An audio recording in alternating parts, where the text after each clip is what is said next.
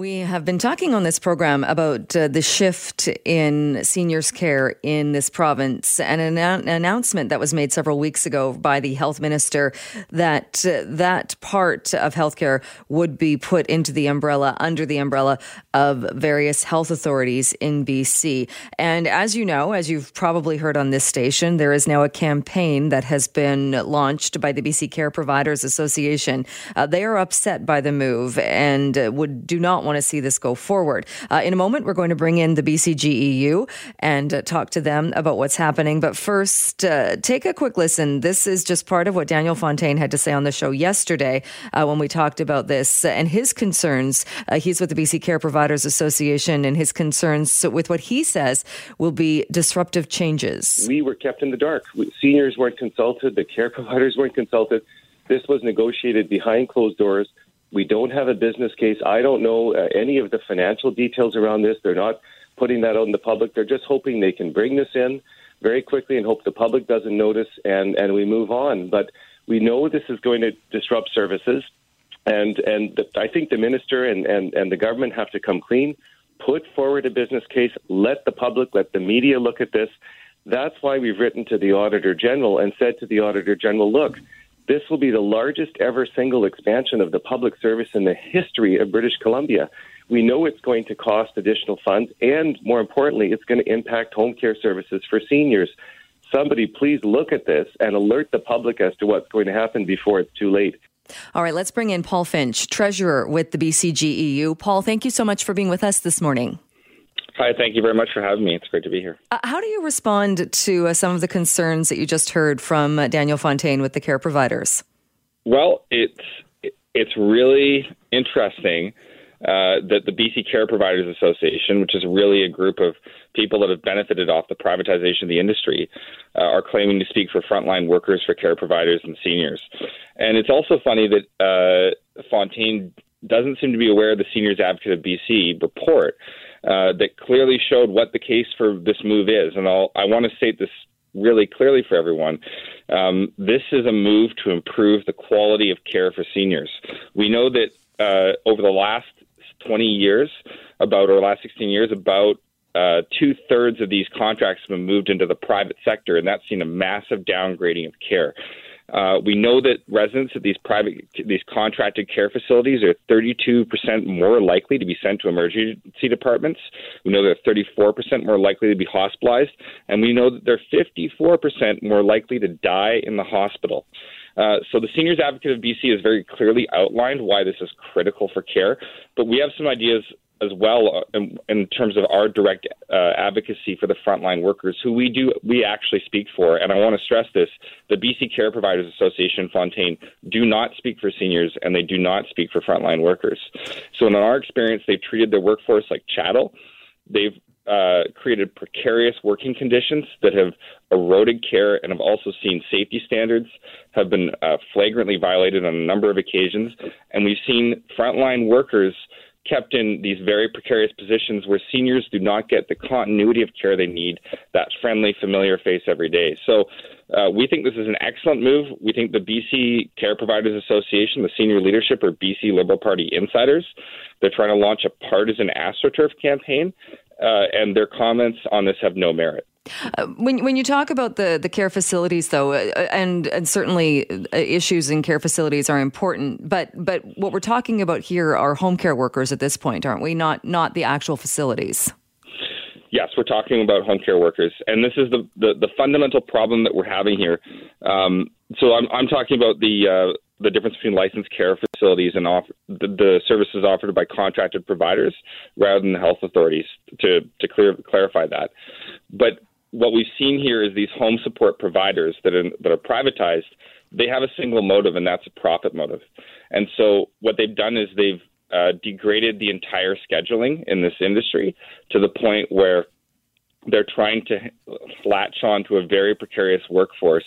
And the end result is that seniors do not get the care they deserve.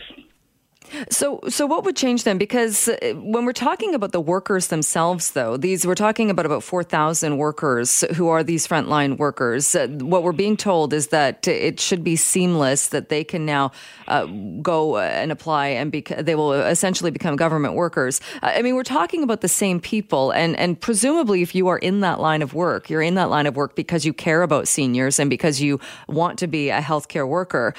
So how would the level of care change then if we're talking about the same employees? So I'll give you some direct examples, and I've spoken directly with many of our members who work in this field, and they do care deeply about the work they do, and many of them are involved because they do believe in caring for seniors. It's something that's very close to them, very important to them.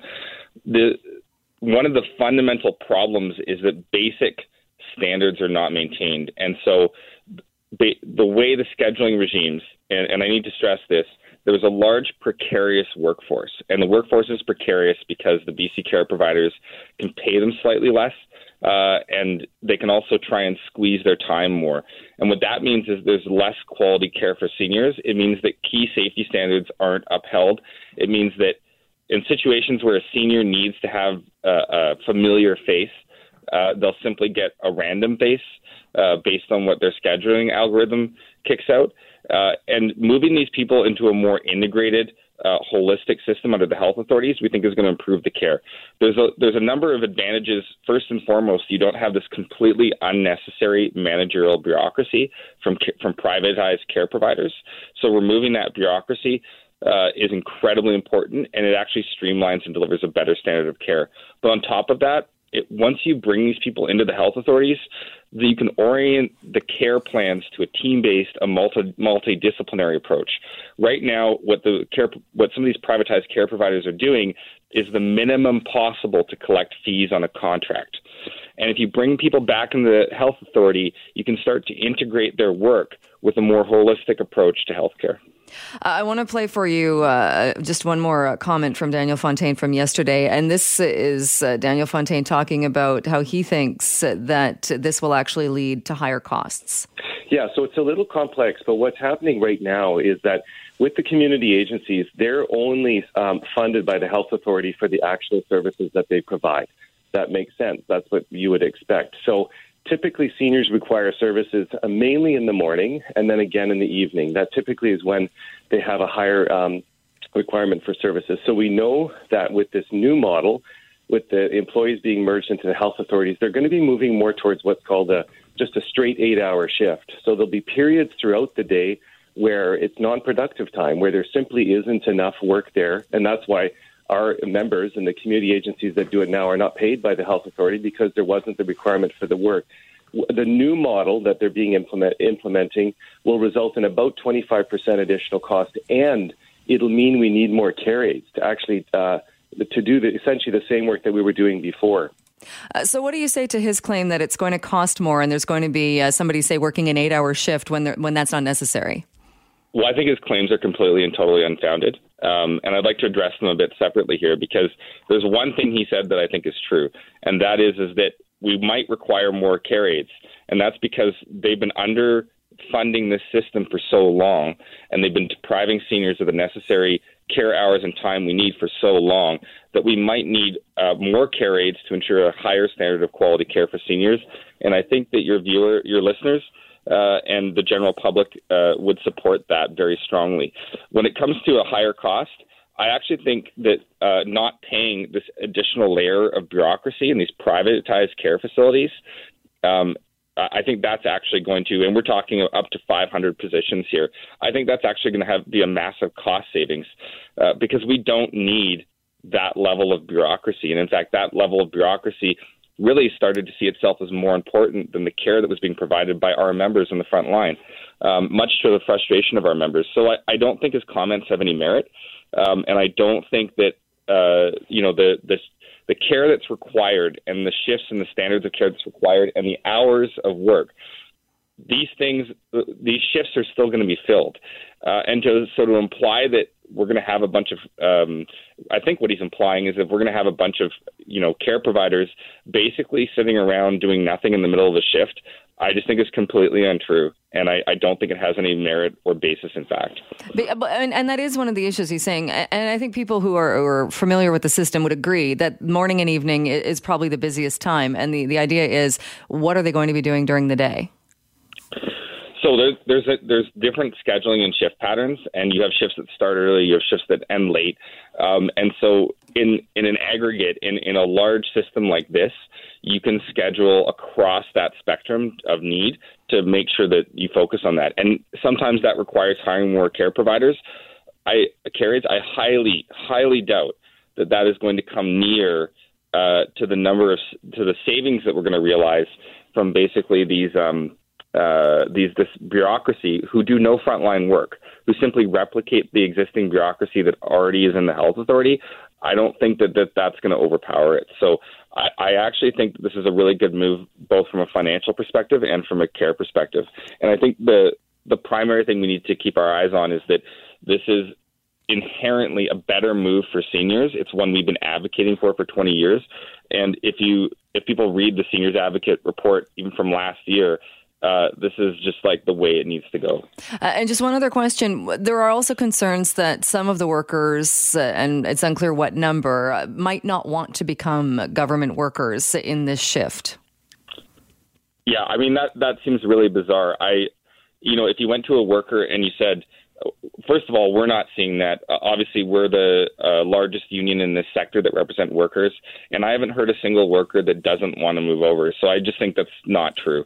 There may be the outlying person somewhere that they can find that simply doesn't understand the issue. But if you tell somebody we're going to give you less precarious hours and better resources to basically deliver a higher standard of care in a safer environment, I think it'd be hard to find workers that wouldn't line up behind that. And that's what we found with our membership. They overwhelmingly, and to the ones I've spoken to, unanimously support this. And so I really don't think, again, there's any merit to this. I want to remind people that the senior leadership of the BC Care Providers Association are BC Liberal Party insiders. And I don't think that this campaign has any merit. Paul, we'll have to leave it there. We're out of time. Thank you so much for joining us today. Appreciate it. Thank you very much. Thank you for having me. Yeah, we all love, or we tend to love, the warmer weather and the sunshine. But as we head closer into the summer season, is it going to be a destructive wildfire season? The U.S.-based National Interagency Fire Center released its weather outlook into August, and there are some worrying signs in that forecast when it comes to wildfires and the upcoming fire season. One being that the Pacific Northwest is already seeing an abnormally dry condition, the abnormally dry conditions, and could be entering into moderate drought in some areas. So what does this mean for the fire season ahead of us? Mike Flannigan is a professor with the Department of Renewable Resources at the University of Alberta, also a wildfire researcher, and joins us on the line. Good morning. Good morning, Jill.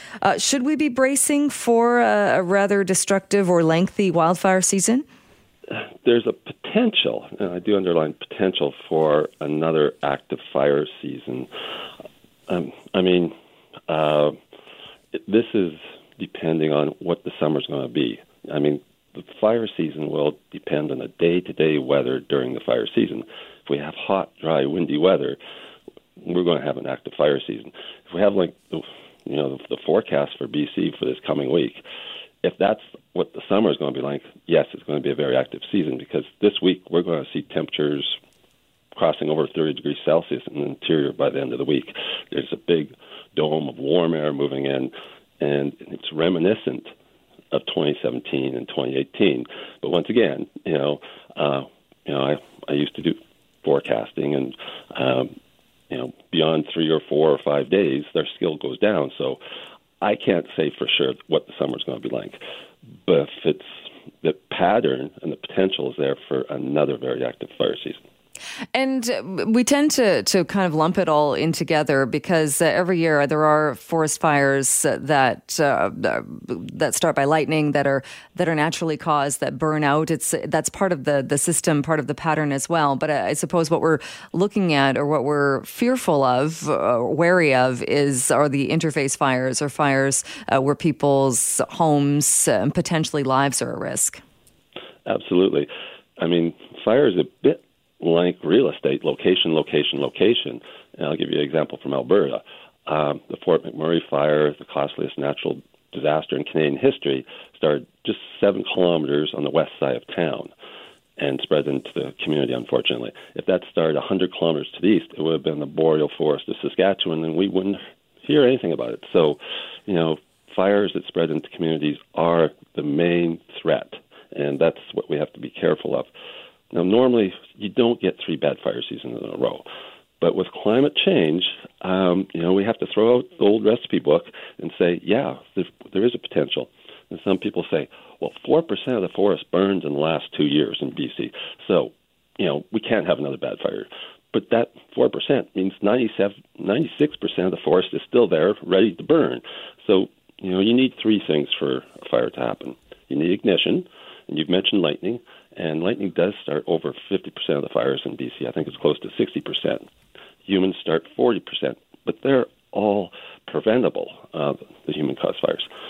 You also need fuel, and BC has lots of fuel to burn, the trees, the needles, the leaves, shrubs, grass, etc., and then hot, dry, windy weather. You get all 3, you get a fire. And, what the fire season is going to be, no one knows for sure yet, but, the potential is there for a very active fire season. So are we doing enough, or are we paying enough attention, do you think, to addressing those other issues, say fuel close to communities and leaving conditions so that if a fire does start close to a community, it's got fuel and is destined to reach that community? Well, the first thing is, if you see a fire, report it. And in BC, for a mobile phone, you use *5555, 4 fives. And there's a 1-800 number for landline, 663, and then the 4 fives. So, because if you report a fire that's close to a community, that's an unwanted fire. And the sooner they know about it, the sooner they can put people and aircraft on that and put that unwanted fire out. But you're absolutely right. We have to watch the fuels around our house, around our communities, and Alberta and BC have programs associated with fuel management and funding available for communities. There's also something called Fire Smart, and they have a website. It has guidelines and disciplines about helping protect your home and your community. We cannot make them fireproof, but we can make them more fire resistant so that we're better prepared. And every community should have an emergency management plan for flooding as well as for fire and other natural disasters so that they can be better prepared. Be like a Boy Scout, be prepared. Indeed. You mentioned the temperature, and I think that's something too. Seeing 30 degrees in some parts of the interior when we're still in early May would strike a lot of people as a bit alarming. We couple that with looking at the wildfires. We've also seen recently in California and other parts of the Pacific Northwest, and it seems frightening for a lot of people. Well, it is. You just look at the video and the stories from California. Many people died and lost their homes, and it's catastrophic fires. And Canada, we haven't had the same level of loss of life anywhere close to that. Are we good? Are we fortunate? Probably a combination of both. You mentioned temperature. Temperature is really important to fire over the course of the fire season over a larger area like British Columbia. And, BC, the main fire season is the end of July and August. And that's the only jurisdiction in Canada that has the fire season so late. So we're just at the very, very, very beginning of your fire season in British Columbia. But temperature is important for 3 reasons. Longer fire seasons, so we're getting fires earlier in the season, later in the season because it's warmer. Second, more lightning, and this is a real concern to BC. The warmer it gets, the more lightning we see, and the more lightning we see, the more fires we see. And the last reason is the warmer it gets, the drier the fuels get, unless we see increases in precipitation. And we haven't been seeing those. So drier fuels means it's easier for fires to start, to spread, and to burn more intensely. And the more intense the fire is, the more challenging to impossible that fire is to put out for fire management agencies. So, it is scary that, and even if you live in downtown Vancouver, the chances of your home burning down from a wildland fire is close to zero, okay? It's very unlikely. However, the smoke from the fires in BC can drift down and compromise your air quality for weeks, if not months. And the more we find out about smoke, the more we find out how bad it is for our health. Well, and that's something, I'm glad you brought that up, because that's something that's happened the last couple of years. And you're right. I mean, it's not nearly as in your face as if you're looking at a fire and not knowing if your house is going to make it or not. But people questioning now when we have that smoke in the air in Metro Vancouver saying, is this the new normal? Is this what we have to anticipate every season now? It's a new reality because things are keep on changing. Now, not every year is going to be a bad fire year, but we're going to see more bad fire years. Some years will be cooler and wetter and there won't be a fire problem, but overall, we're going to see a lot more smoke.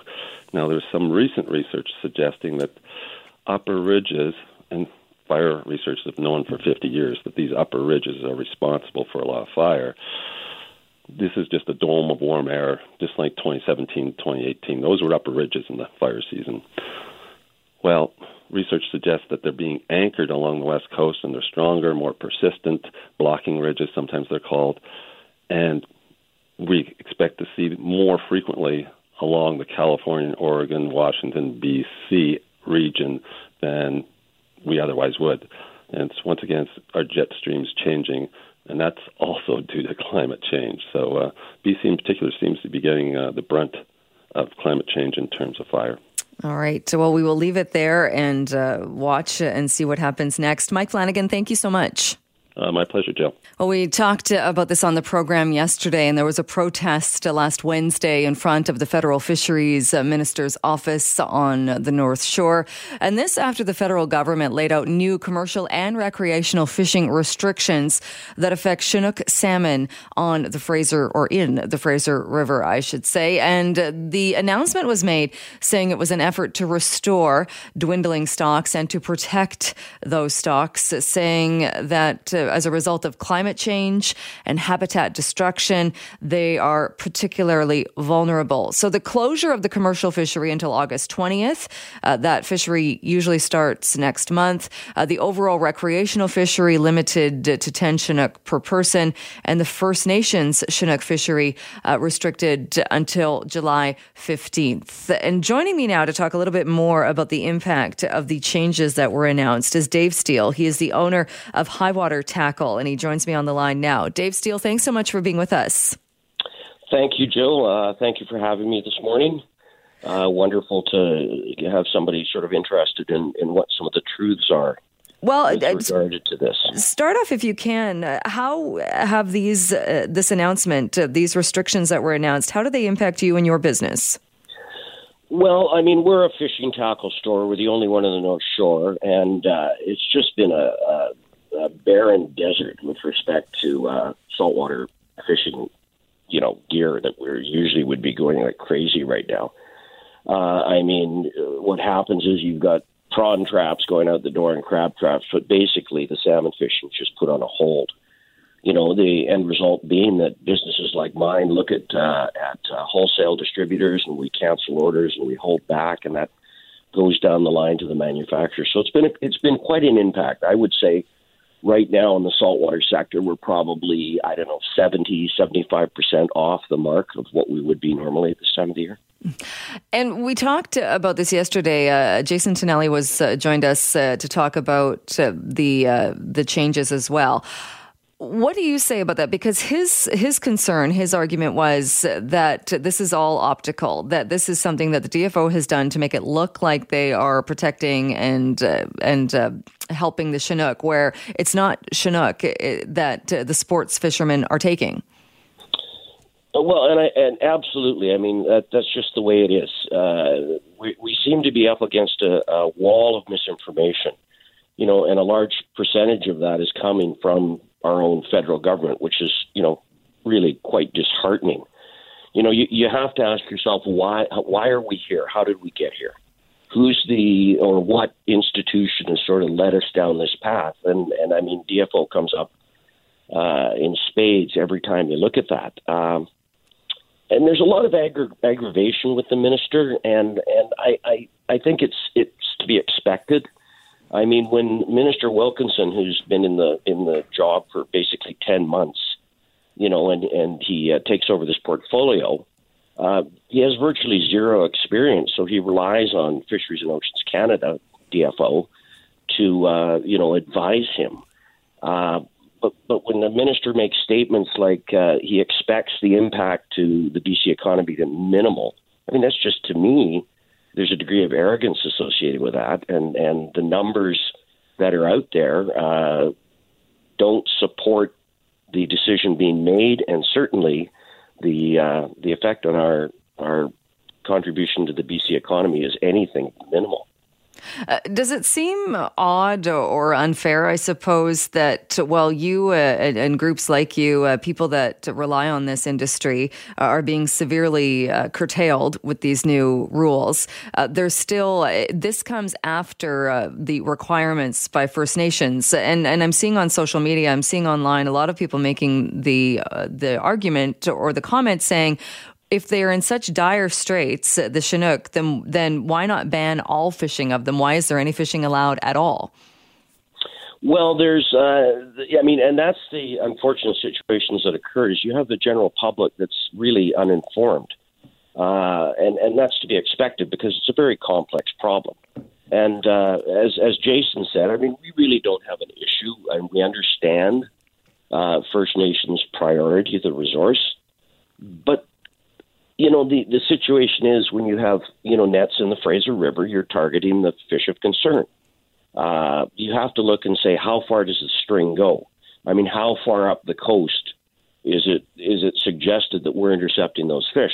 And as Jason said yesterday, the data simply proves scientifically that we intercept less than 1%.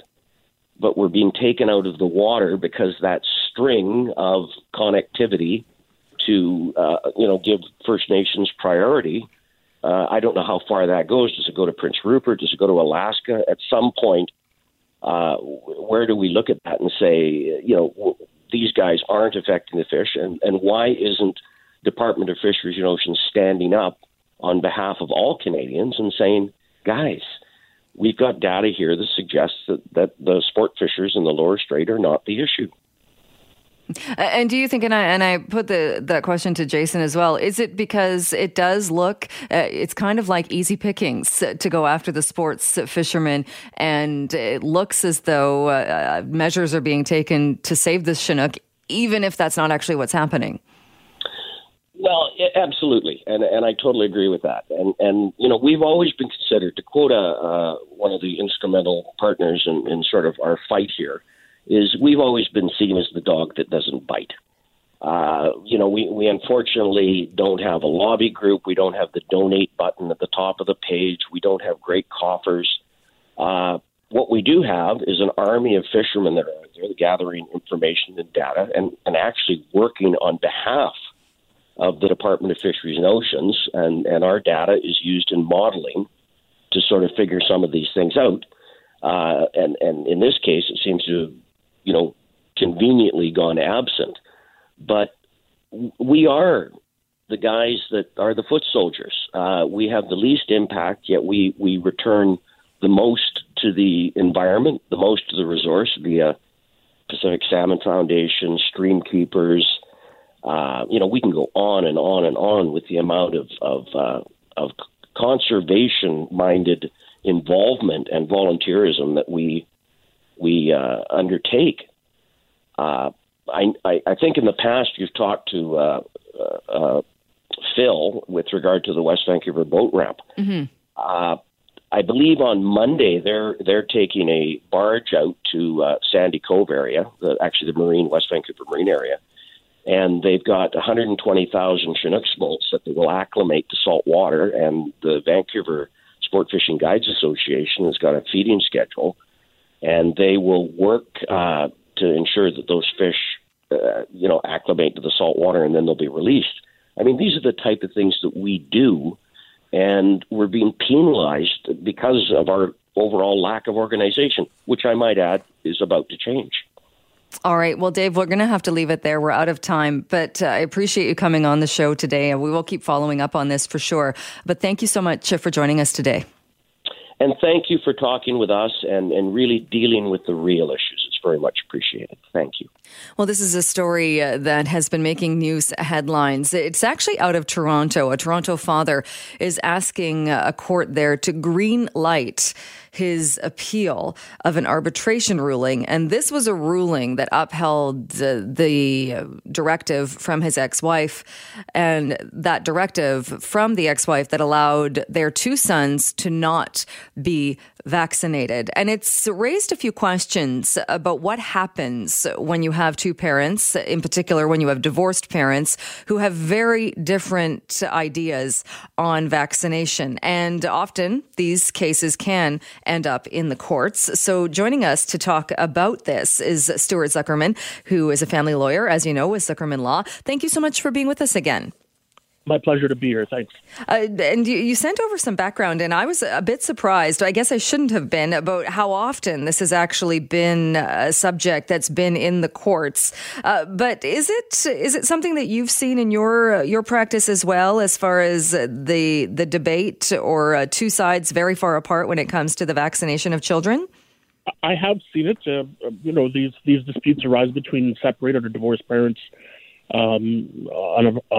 Very often, not just over vaccination, but over all kinds of issues between how to raise the children in terms of, it could be about the religious upbringing of the children.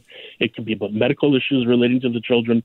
There's often disputes between where the father wants one thing to happen and the mother wants something else to happen. And the Family Law Act has sections in it that direct the court to consider the best interests of the particular child that's before the court, and to make a determination based on the particular needs and interests of each child that's before the court. So there's no general presumption or rule that applies to all children. The direction of our courts is to consider each case individually, looking at the specific needs of the particular child that's before the court at the time of the dispute.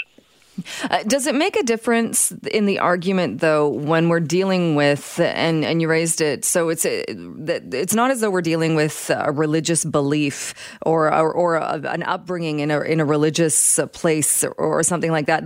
We're talking about a medical issue, which could be a life or death situation that people tend to be, or can be in these cases, quite polarized on. Does it make a difference when the courts are looking at something dealing with a serious medical issue? Well, of course, the importance of the issue to the child is the main significance for the court. But the court is always going to look at the particular medical evidence of any experts. It won't just be the opinion of the parents that's considered by the court. The court's going to look at the particular needs of each child and any doctor's evidence on either side in terms of making a determination about what's in the child's best interest. There was one case, a previous case dealing with this, where it looks like to me, or it looked like the pediatrician was actually given the decision-making power. Yes. How odd is that, or is that odd? Very, very odd. It's the normal empowerment. The Family Law Act has a section which empowers the court to grant either parent the right of guardianship decisions, to have priority over the other parent to make final medical decisions. So that I sent you 4 or 5 different cases from recent years from the British Columbia Supreme Court. In one of them, the court heard the opinion of the parents, heard the opinion of the doctor, and then ruled that the actual pediatrician would be the one who makes the decisions going forward in the future about whether the child gets vaccinated or not. That's very unusual for the court to empower someone other than the parents to make that decision. Normally, the court would pick the father or the mother and say, it's that parent's decision, which may be based on the opinion of the recommendations of the pediatrician. But it's very unusual to actually have the court empower the pediatrician himself or herself to be the one who makes the decision. In the case, the most recent one, I think it's the most recent one, the one I referenced out of Toronto, this is the father that is asking for a green light of the appeal, because this was an arbitration decision, And according to the case, it was a family law arbitrator who based the ruling on what he called pseudo-scientific evidence and talked about the dangers of vaccines. How do you then deal with that when it gets to a higher level in court? I suppose it's up to the judge to take all of the information, as you would in any case. But does it make it a bit more muddy when people are making rulings and throwing out phrases like pseudo-scientific evidence? Well, it does. The issue here for that particular case is that it's an appeal. So when parents agree to arbitration, they're entering into an agreement to be bound by the decision of the arbitrator. They both give evidence to the arbitrator, both give their testimony, they can put medical evidence for the arbitrator, and then the arbitrator is empowered to make a decision on behalf of the parents. So it's a much more difficult case to then take that decision of the arbitrator and go to a judge and ask the judge to overturn that decision, because the judge has to treat the decision of the arbitrator very similar to how the judge would treat the decision of another judge. So in other words, the appeal judge is hearing the decision of the arbitrator, and the only way that the appeal judge can overturn the decision of the arbitrator is by first finding that the arbitrator either made an error in fact or an error in law. So the law in BC, for example, is that a court judge is not permitted to simply substitute his decision for that of the arbitrator because he disagrees with the arbitrator. He first has to find that the arbitrator has in fact made an error. Either the arbitrator has misunderstood the facts and made a factual error in his decision, or the arbitrator has misapplied the law.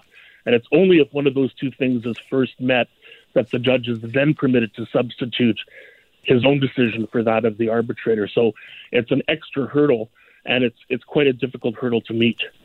We've only got a couple minutes left. It seems like such a fundamental thing for a couple to disagree on. As a family law lawyer, is this something that you would advise people maybe have a position on this, have this discussion before you get to the situation where you have children and suddenly you're disagreeing on vaccinations? Well, obviously it's preferable to cooperate and have some mutual approach to these things rather than having these disputes. Of course, it's very costly to have these decisions decided, both through the arbitration process and then, an appeal process to the court. You're spending thousands or tens of thousands of dollars in legal fees to get these disputes resolved. So, obviously, it's better. You're better off if you can have a combined approach from the outset. All right. Or you have when you separate, you can have an agreement that gives one parent or the other parent certain final decision-making ability over certain types of decisions respecting the children. So sometimes you can have an agreement that says, we're separating, and in the future, any decisions regarding education will be made by mom. Any decisions regarding medical matters will be made by dad, or vice versa. And you can religious matters. I mean, you can set out each category and have a decision-making authority between mother or father over that category. All right. Well, it's very good advice. And Stuart, I thank you so much for joining us to talk about this today. Thanks again so much for your time. My pleasure. Thanks. As you know, we have been taking this time to highlight some of the authors who have been nominated for BC Book Prizes. And in the past, we have talked to the fiction writers, but this year we decided to do things a little bit differently. And instead, we've been focusing on the nonfiction category. And there have been some great discussions and some extremely interesting books featured in this category. No wonder they were nominated for the top prize. And today we are checking in with Lindsay Wong, who is the author of The Woo Woo. Lindsay, thanks so much for being with us. Hi, thanks so much for having me. I love the title. Explain to people where the title comes from. Well, the woo woo in my family, it refers to Chinese ghosts. In my family, we didn't have a word to talk about mental illness.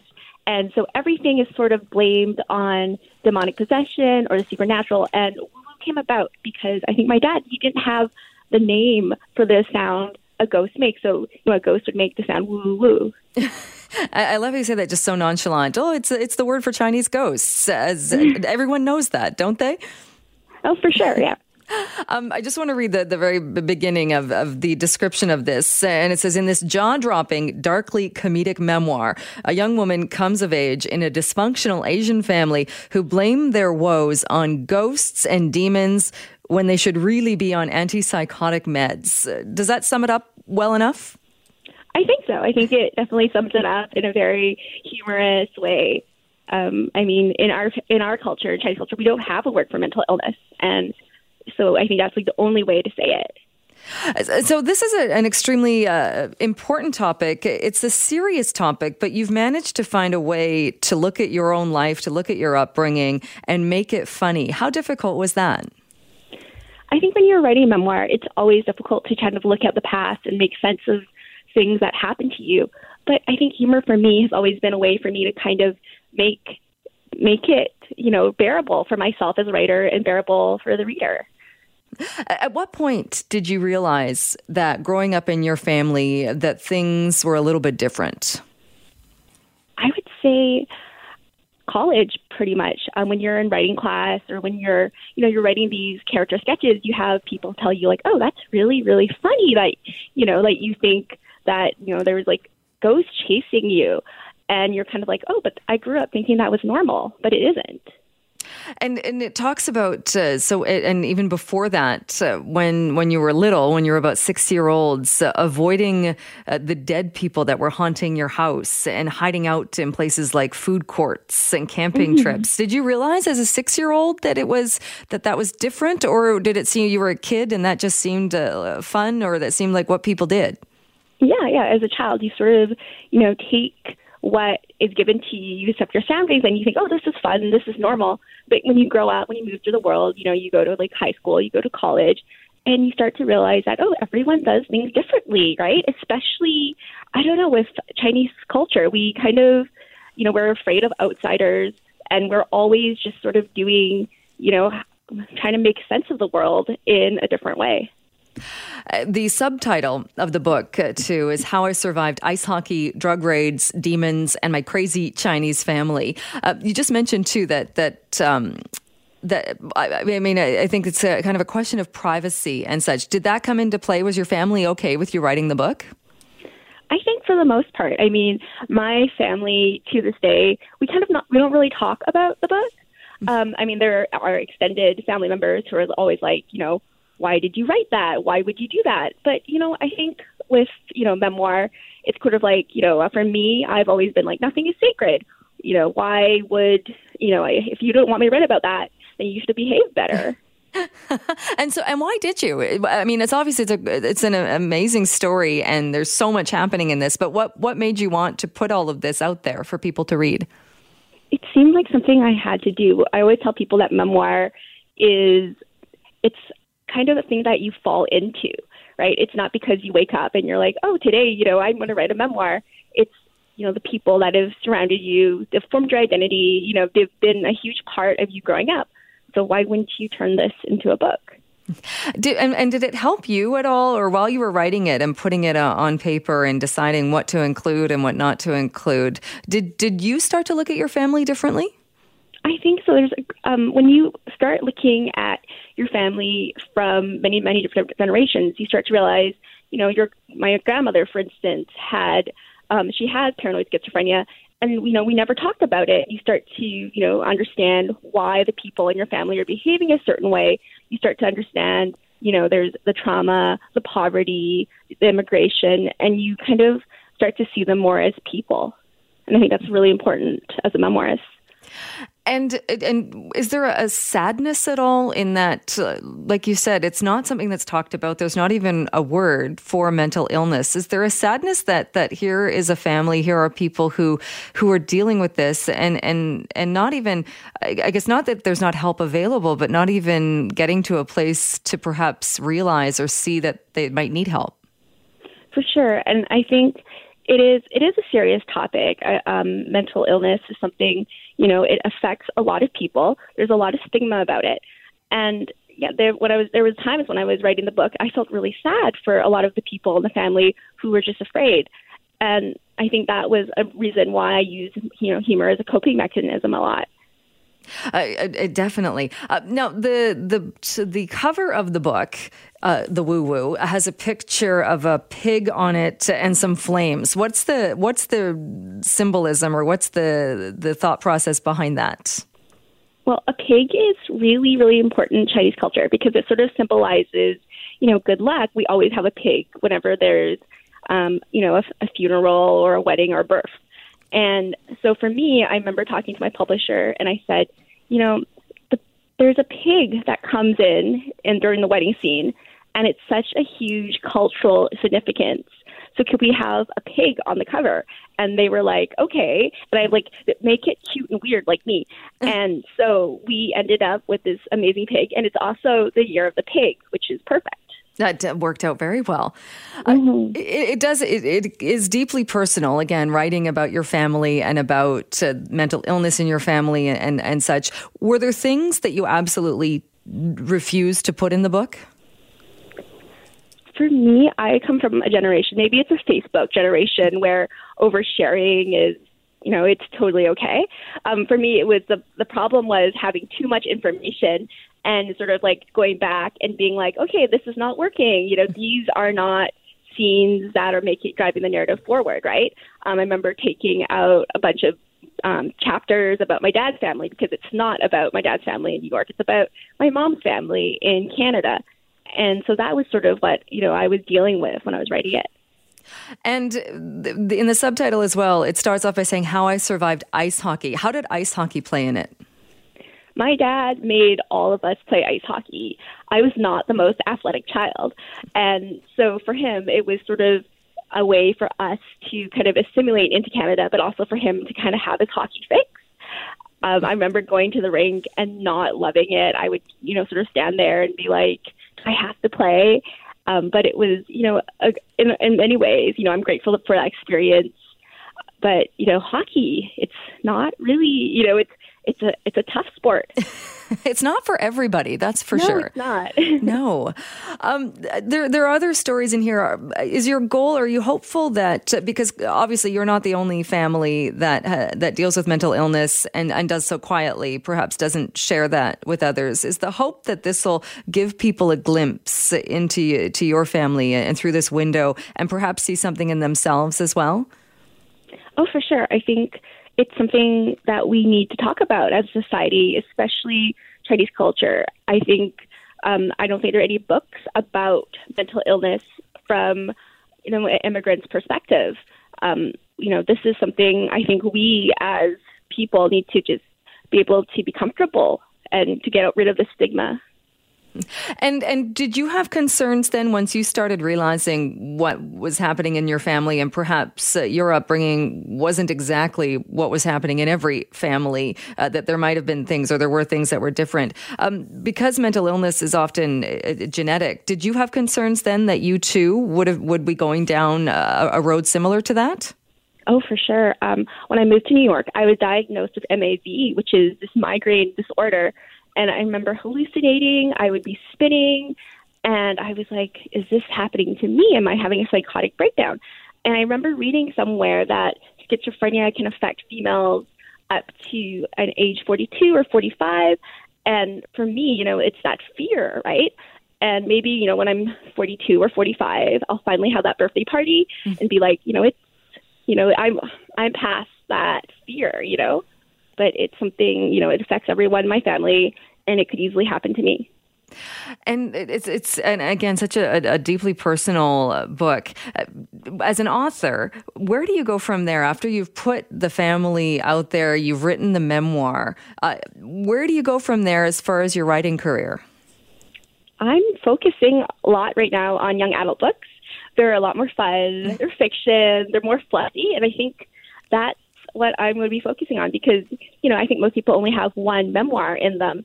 And, once you've, put it all out there, it's over and you can sort of move on. And I'm happy.